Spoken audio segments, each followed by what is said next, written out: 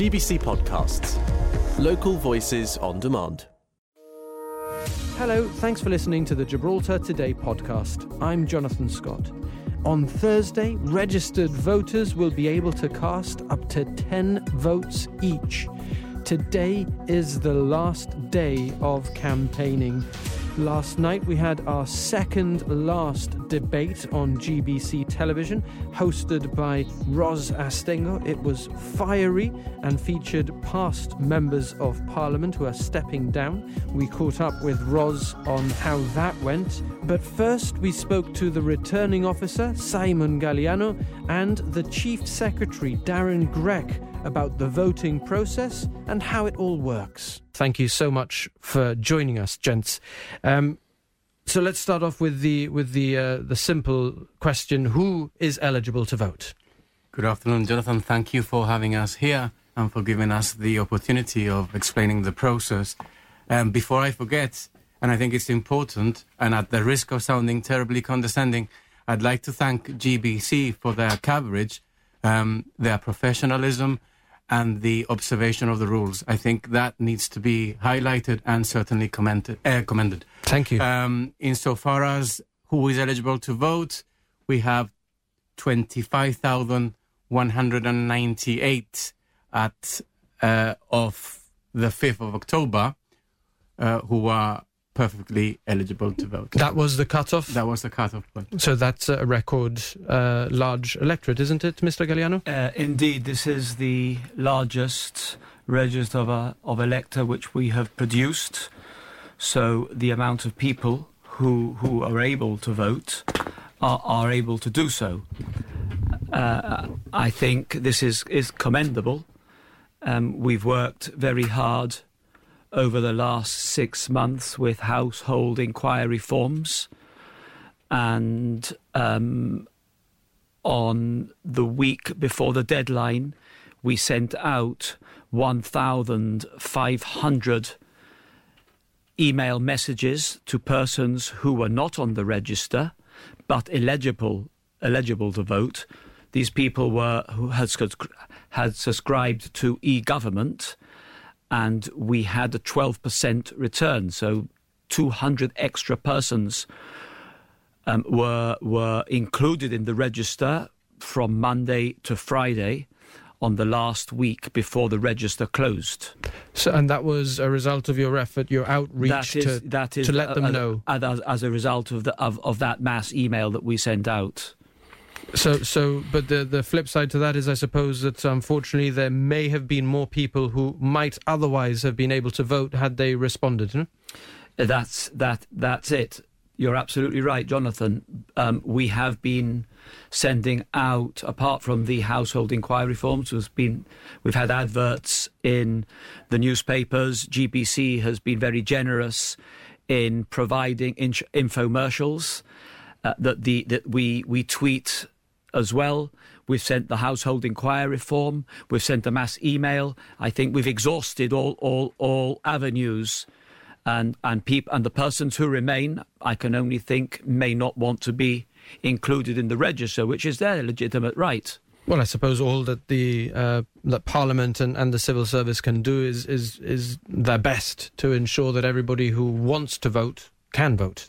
Well, my role as the electoral... It's a right, but it's not a sort of... It's an imposition. An imposition. No, but my role as the electoral registration officer is to ensure that everybody who has the right to vote can vote. So, I apologise if I'm insistent on some times, but that is the nature of my job. Of course. So let's talk through from the 25,198... Yes. That are eligible to vote tomorrow.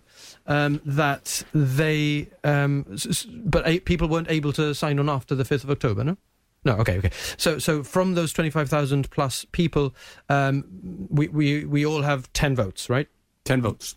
10 votes. 10 votes. Which you don't have to use them all.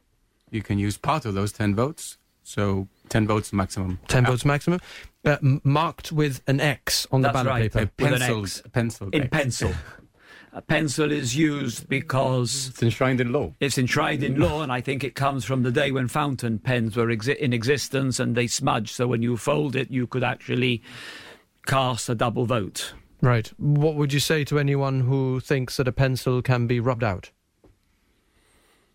I mean, there's no opportunity for rubbing out, is there? There's no opportunity from rubbing out from the moment you cast your vote in the booth behind a curtain.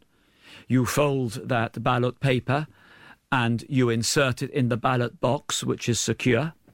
From there, it travels. Technically, the only person who can rub out a cross is the actual voter who might take a rubber into the polling station. But beyond that, it ain't going to happen. And are rubbers provided, or would you allow for somebody to take a rubber in? No. If a person makes a vote, if a person makes an error on their ballot paper, they're required to fold that ballot paper, take it back to their presiding officer, explain they have made an error, and a new ballot paper will be issued. And for somebody who's voting for the first time, the presiding officer for any one individual would be the official in charge at that polling station. The presiding officer is the officer in charge of that presiding station, and is the custodian of the ballots. Indeed, not just voting for the first time. Anybody who's got any particular special needs, visual impairment, etc., there'll be high-level assistance to help with the voting. And has there been a requirement for that to be flagged in advance, or is that just you provide it? It's always the case. It's enshrined in law. The election rules provide for persons with accessibility issues and persons who are blind or have any visual impairment. They are able to seek the assistance of the presiding officer, who will, in the strictest of confidence, assist that person with the vote that they wish to cast. Now, I hope this isn't a difficult question, but according to the rules, you don't have to block vote. You can if you want to, but you don't have to. Indeed. If the polls are to be believed, quite a substantial number of people are not intending to block vote. I don't know what the intentions will be on the day, but certainly you do not have to block votes. And not only that, Jonathan, although every party has 10 candidates. Candidates are nominated as individuals, so everyone is an individual candidate, and their nomination is as an individual, not as a party. As long as there are 10 crosses there or less, then the combinations and permutations are up to each individual. Up to each individual, yes. So you can get 9-8, 10-7, 8-8-1. That the overall result might be that. No? Yeah. So let's talk through that then. In the event that it were, and the polls suggest that it's unlikely, but you know, things change and potentially, at least theoretically, Robert Vasquez, the only independent candidate at this election, could get voted in as you know, it could be 8-8-1, as you said. In which case, how do you determine, without a majority of MPs for either party, how do you determine who forms the government? It wouldn't be up to us. Certainly there's one person who would have quite a tricky time, and that would be Mr. or Madam Speaker, insofar as what happens thereafter. Robert would have to have, I would imagine, conversations with both parties and then decide accordingly. Okay. So there's no sort of clear process. It's not that you automatically defer to, let's say, the 8 candidates. If in the event that there is 8-8-1, it doesn't automatically go to the 8 that had the higher number of votes. I think it's first past the post, so it would be entirely up to Robert to see if he wanted to form a coalition. Yes. How interesting. How interesting. Okay, let's talk also about the other permutations of 9-8. It could be possible, if we had a sort of 9-8 result, that the top 8 might be from Party A, and the bottom 9 in Parliament could be from Party B, but it would be Party B with 9 candidates in Parliament who would form government. Indeed, it's not proportional representation. It is a first-past-the-post system, and therefore it is up to where does that majority lie. If the majority lies in that order, 1 to 8, and then the next 9, then the next 9 have a majority to form government. So that actually is what makes it so interesting. Okay. This time around. Yeah, and again, the polls are suggesting that the votes might be interspersed and the results might be Party A, Party B, Party B. But it's interesting to sort of think through the different alternatives. One of the questions that one of our young colleagues has asked is, what happens to blank votes, which are sometimes considered to be protest votes? People may be thinking, I'm not happy with the options in front of me. What happens to those? How are they treated? You want to take that? Yeah. Well, we treat a blank vote as a blank vote and nothing other than that. Blank votes are recorded and they appear at the end with the results. So we'll see how many blank votes there are. And blank votes are separate to spoilt ballots? Yes. So we'll get a number for blank votes and a number for how many ballots are spoilt. And what spoils a ballot? What when you look at the results and you're looking at how people have cast their votes, how do you decide what is a spoilt ballot? Well, a spoilt ballot 11 votes is a spoilt ballot. Is a spoilt ballot a mark which can identify the voter is a spoilt ballot. Any sort of graffiti written on the ballot paper spoils it. So no doodles allowed? No doodles allowed. Okay. Let's go then. Let's move on to the sort of event that. Sorry. Let me. I was going to ask a question I've already asked. Let's speak about the staffing of the count. Let's move on to what happens after all the votes are cast tomorrow. How do you go about recruiting members from the civil service, Mr. Grech, for that count, which is very long and is a massive responsibility? We play to people's strengths and rely on A, the strength, and B, their experience, although we have a fair amount of young people coming through as well this time round. Indeed, we have a new system which doesn't require us to have seven people per counting room. We will get away with 3, and we can talk you through that in a moment, as we have the electronic assisted counting mechanism this time round, with a plan B of going back and reverting to the old system if required to do so, which I hope we won't be required to do so. But let's talk about the new system. Okay. How does it work? Simon, you want to take that? Yeah. The new system compiles of 3 officers, a counting officer and 2 counting clerks, and the counting officer instructs the counting clerks of the nature of the ballot paper. In normal circumstances... It would be good to remind people of the old system where you had the counting officer and 3 essentially mirroring the counting. So the 3 on one side will be doing certain sections of the ballot, and, yes. That would be mirrored on the other side on the same sections of the ballot, and then there would be a degree of reconciliation every 50 votes. Every 50 votes. Every 50 ballot papers. Every 50 ballot papers. With this mechanism, the checking is immediate. And the mirror system is still in place, which provides the integrity of the count. And the votes per ballot paper are counted out.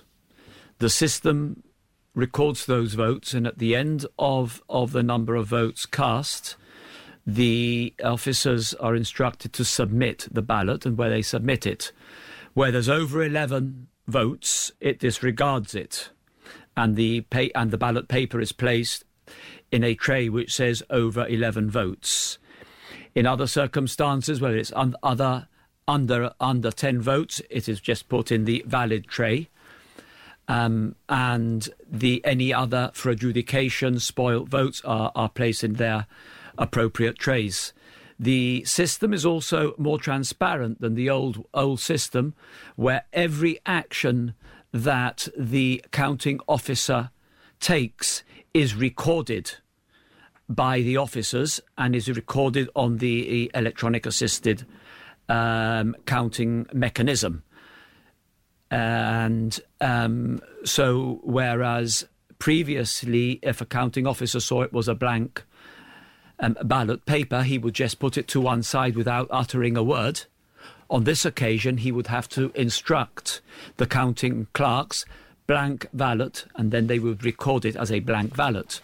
And the system works like that. So it makes the counting officer's job now is far more transparent than it was.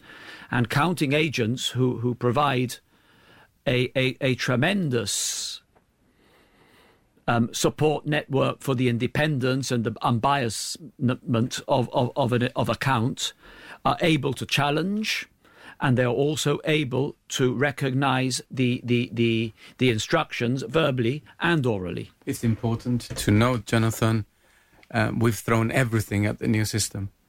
We've had an independent report commissioned with EY UK, who have certified the system as absolutely watertight and correct and having integrity throughout. We have showed the system to the acting caretaker chief minister, to the leader of the opposition. We have invited the current principal auditor to have a look at the system.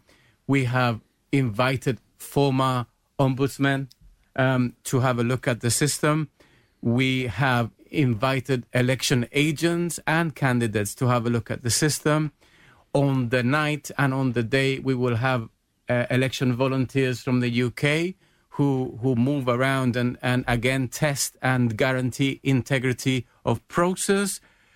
If at the end of all of this, and despite EY telling us the system is 100% correct and has absolute integrity, if there is any shadow of doubt, then any one of the two parties, candidates and or election agents, can request, if they have reasonable grounds, can request, God forbid, but they can request a recount. And we have teams in place. Obviously, my civil servants are not machines. They need to go home, recover and sleep and then come back. But we have teams in place to revert to the old system and begin a recount on the Saturday morning of sorts. I'm shuddering just thinking about it, but it's good to know that process is in place. We're talking, of course, to the returning officer Simon Galliano and the Chief Secretary Darren Grech. Sin compromiso, I don't know how long you guys were able to stay. We've got 2 minutes until we take a news break. Do I need to squeeze in questions, or can you come back after the news break? Yeah. Okay, superb. So then I can ask questions more tranquilo. I'll ask you one or two more before we go to the break. There's been some sort of concern among individuals, I think just because of the sort of maybe understanding or some concern about the fact that, well, let me just put the question, I suppose. How can privacy be assured when people vote with an ID card number having been captured and being given a serial number on a ballot paper? How can that privacy be assured? The guarantees are there by virtue of the fact that it's been absolutely tested by independent auditors. I mean, Simon, you want to take up... The fact is that I think you're talking about the voter identification system, Jonathan? Yes. Basically, I think what people want to do is vote in the confidence that vote remains 100% confidential. The vote is 100% confidential. The ID card is not captured.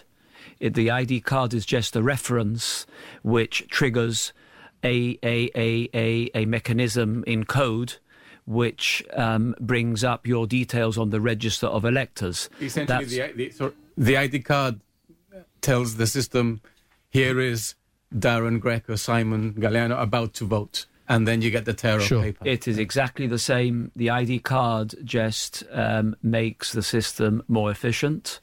It avoids personalisation, and it just guarantees that you are the person you say you are. Voters can rest assured that the ID card number is not recorded. All that is recorded is that Simon Galliano went to vote, and Simon Galliano was issued with ballot paper number 12345. That is the way the law and the election rules are set out. We haven't deviated from the law, and in any case, there is a mechanism in place at the end of the count that the software that is used is downloaded.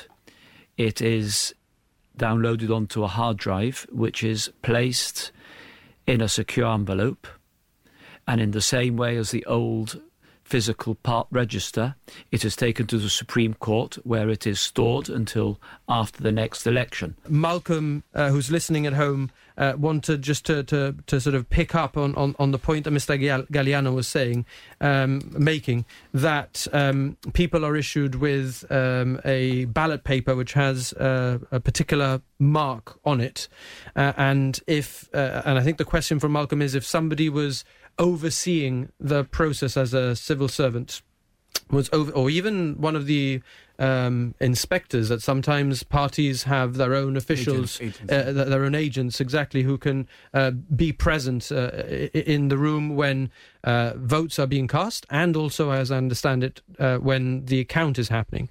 So what is to stop an individual noticing who, for example, Jonathan Scott is issued with ballot paper 12345.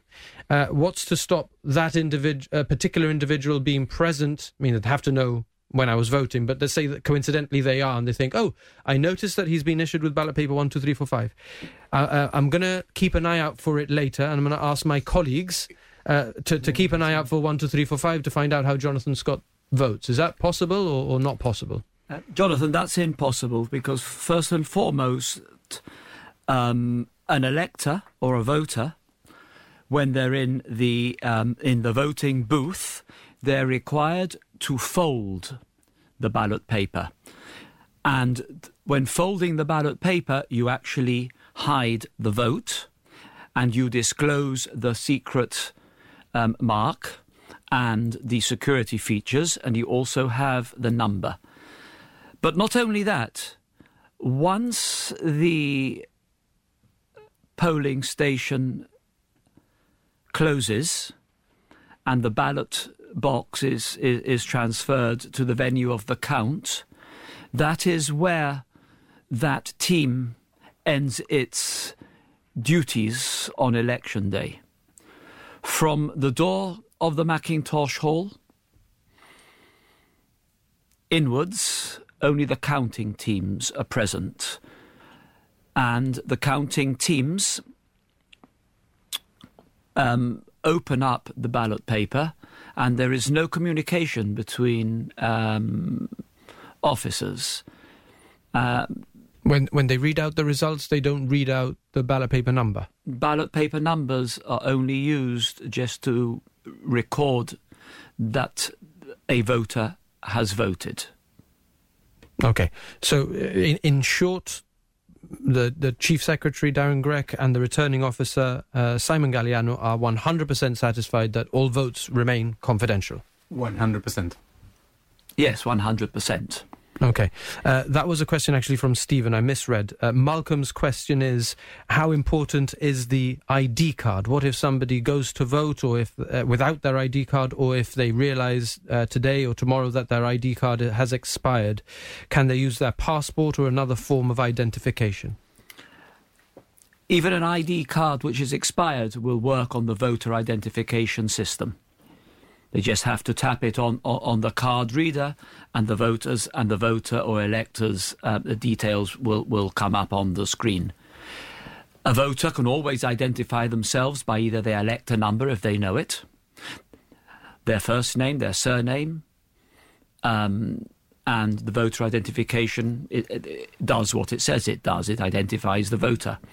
And you can get that by logging on to parliament.gi. Well, your elector number you can get on by logging on to government, the electoral, the Register of Electors portal, and you can get your elector number there.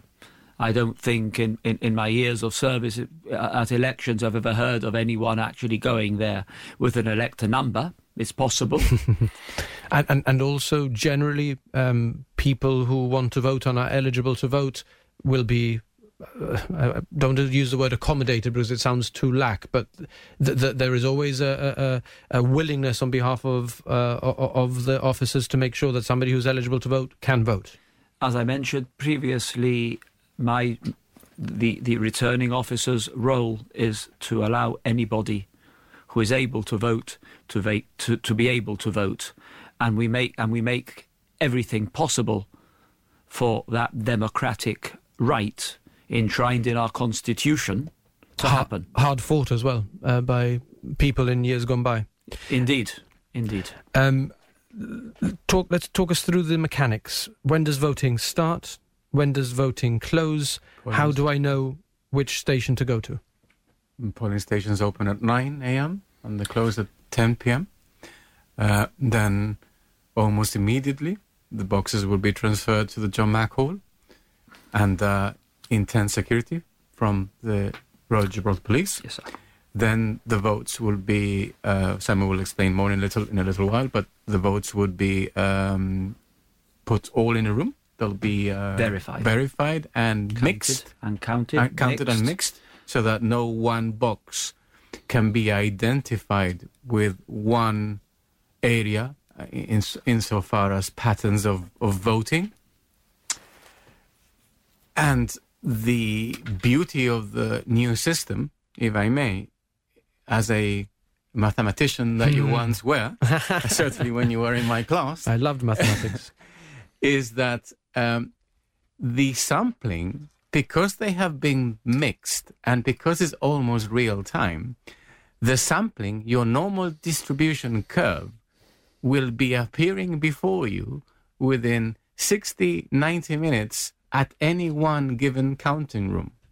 That in essence is your stratified sample of votes. So unless something goes very, very wrong, patterns emerge immediately. Patterns or chaos should emerge immediately. I say chaos given what we've had in so far as the previous polls being conducted. But there should be. I remember in previous elections, parties having their own people and sampling every X number of votes, analysing trends.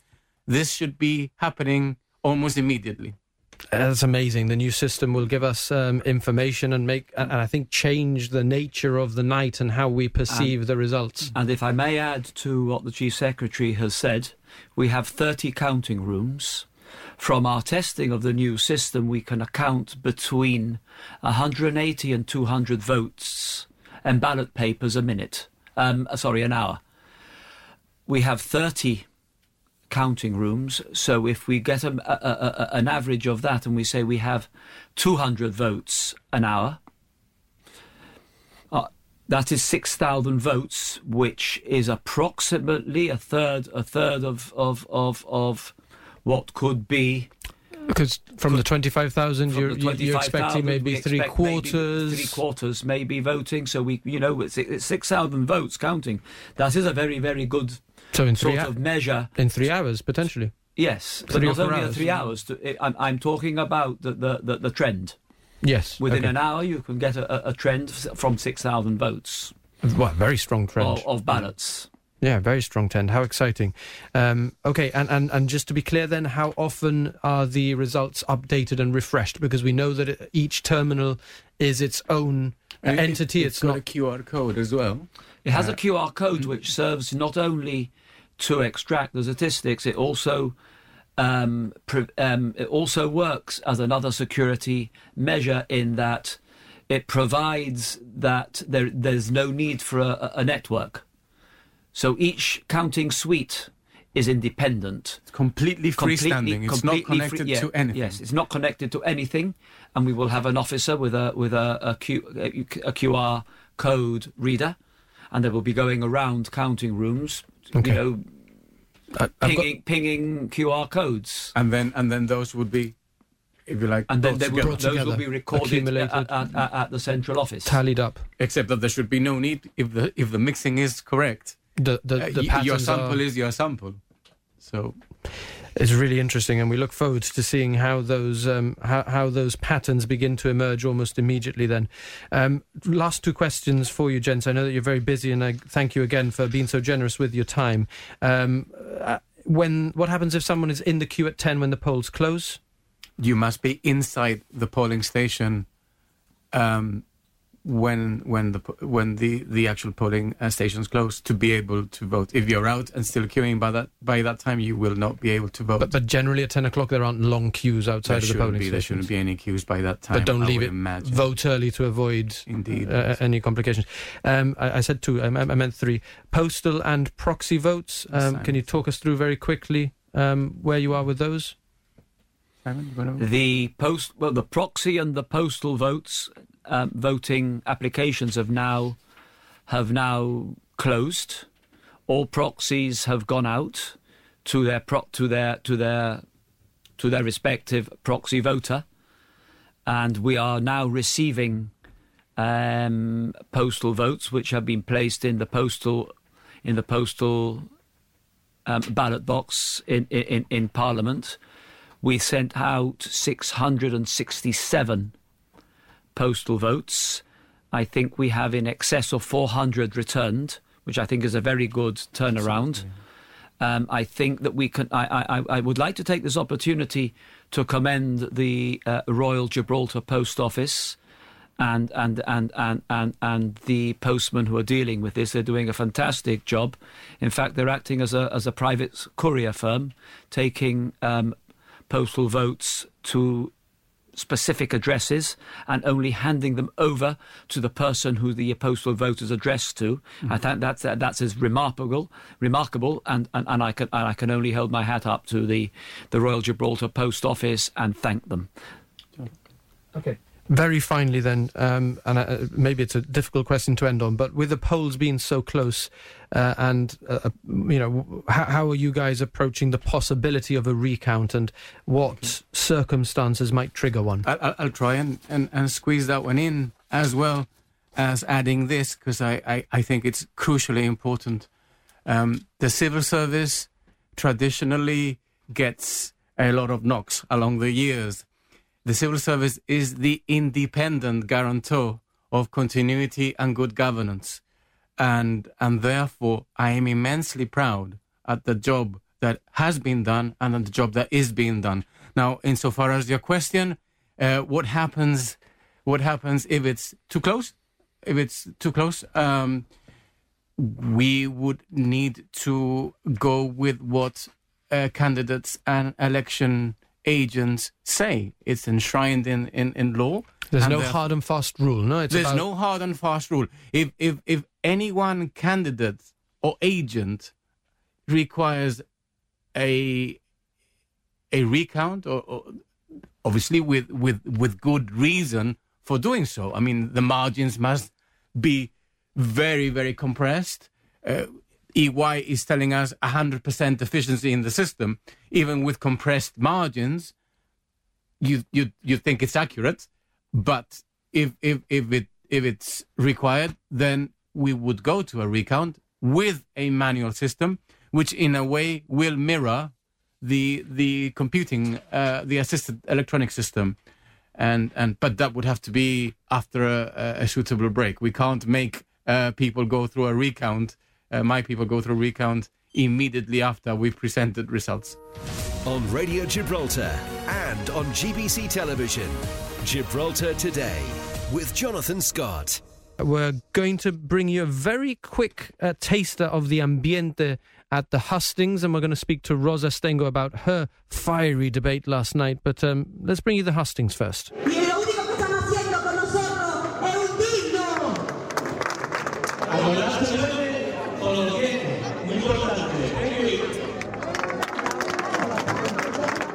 So those were the voices of Joel Ladislaus for the GSD, and it was it was Leslie Brusson for the Alliance. Now, it's been a very, very close-fought campaign, very energised debating, and one of the moderators at the centre of it all, I think chairing more minutes than anybody else, has been Ros Astengo. How did you find last night's Viewpoint, Ros? Jonathan, I don't think I have, because you've done Gibraltar Today every day and you've done loads of debates here. But yeah, it was very fiery, and I have chaired quite a few fiery debates, but I must say I do like speaking to people who are very passionate about what they believe in, whatever side that they are. And there was certainly a lot of that last night. So it was called Who Will Win? And I thought it'd be really interesting. We've heard from all the candidates. I thought it'd be really interesting to get some of the outgoing MPs and just to get their take on, you know, how they saw the campaign going, the issues that have come up.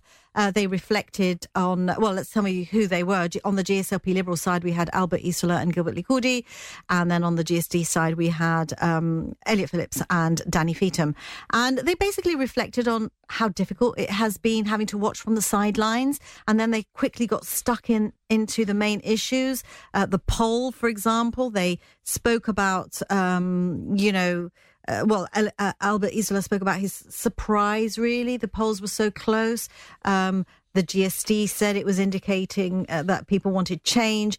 And they clashed over everything: financial services, anti-corruption authority. They spoke about, I asked them about the Yusuf El Hana issue on the GSD side, and both candidates fully supported their party leader's position on that, which was to accept his apology and to move on. Also at the bottom of the ballot sheets in recent polls, Sir Joe Bolsano. So I asked the GSLP Liberals about him, and they essentially reiterated his record in government. And then, very interestingly, Daniel Feetham said very clearly he loved his brother Nigel very much, but would not be voting for him at this election. I think you've got a clip there. I have told you, I am going to be block voting the GSD. And not only that, all of those people out there, look, if I can say to you that I am block voting GSD, conflicted as I am internally, because I love my brother immensely, as I know that he loves me, but I cannot vote for him at this election. If I can do it, if you want to make the change at this election, you too have got to vote for all 10 candidates. That was an extract from Viewpoint last night, which Ros chaired, and we've got another short clip. Ros, they were arguing about the treaty as well. You are the only ones that can negotiate the deal, or that equipped. But I don't even accept that. But we need to come back to something that because they've been involved for 2 years. Has also said. Because look. If you didn't manage to watch Viewpoint last night, a Viewpoint special, Who Will Win? And clearly there was no agreement among both sides. They basically took their own party sides. So obviously the GSLP Liberals believe they're the best place to conclude a treaty. The GSD say they have the talent to do that. So there were no surprises there, but it was a very lively debate. So you must have slept well after that. I had a glass of wine afterwards. I think well deserved. Thanks for listening to those highlights from Gibraltar Today. I'm Kelly Ann Borge, the show's producer. We're live on Radio Gibraltar Monday to Friday from 1 to 2, getting behind the headlines. And you can catch up here whenever you like. Until next time, have a good one. GBC Podcasts. Local voices on demand.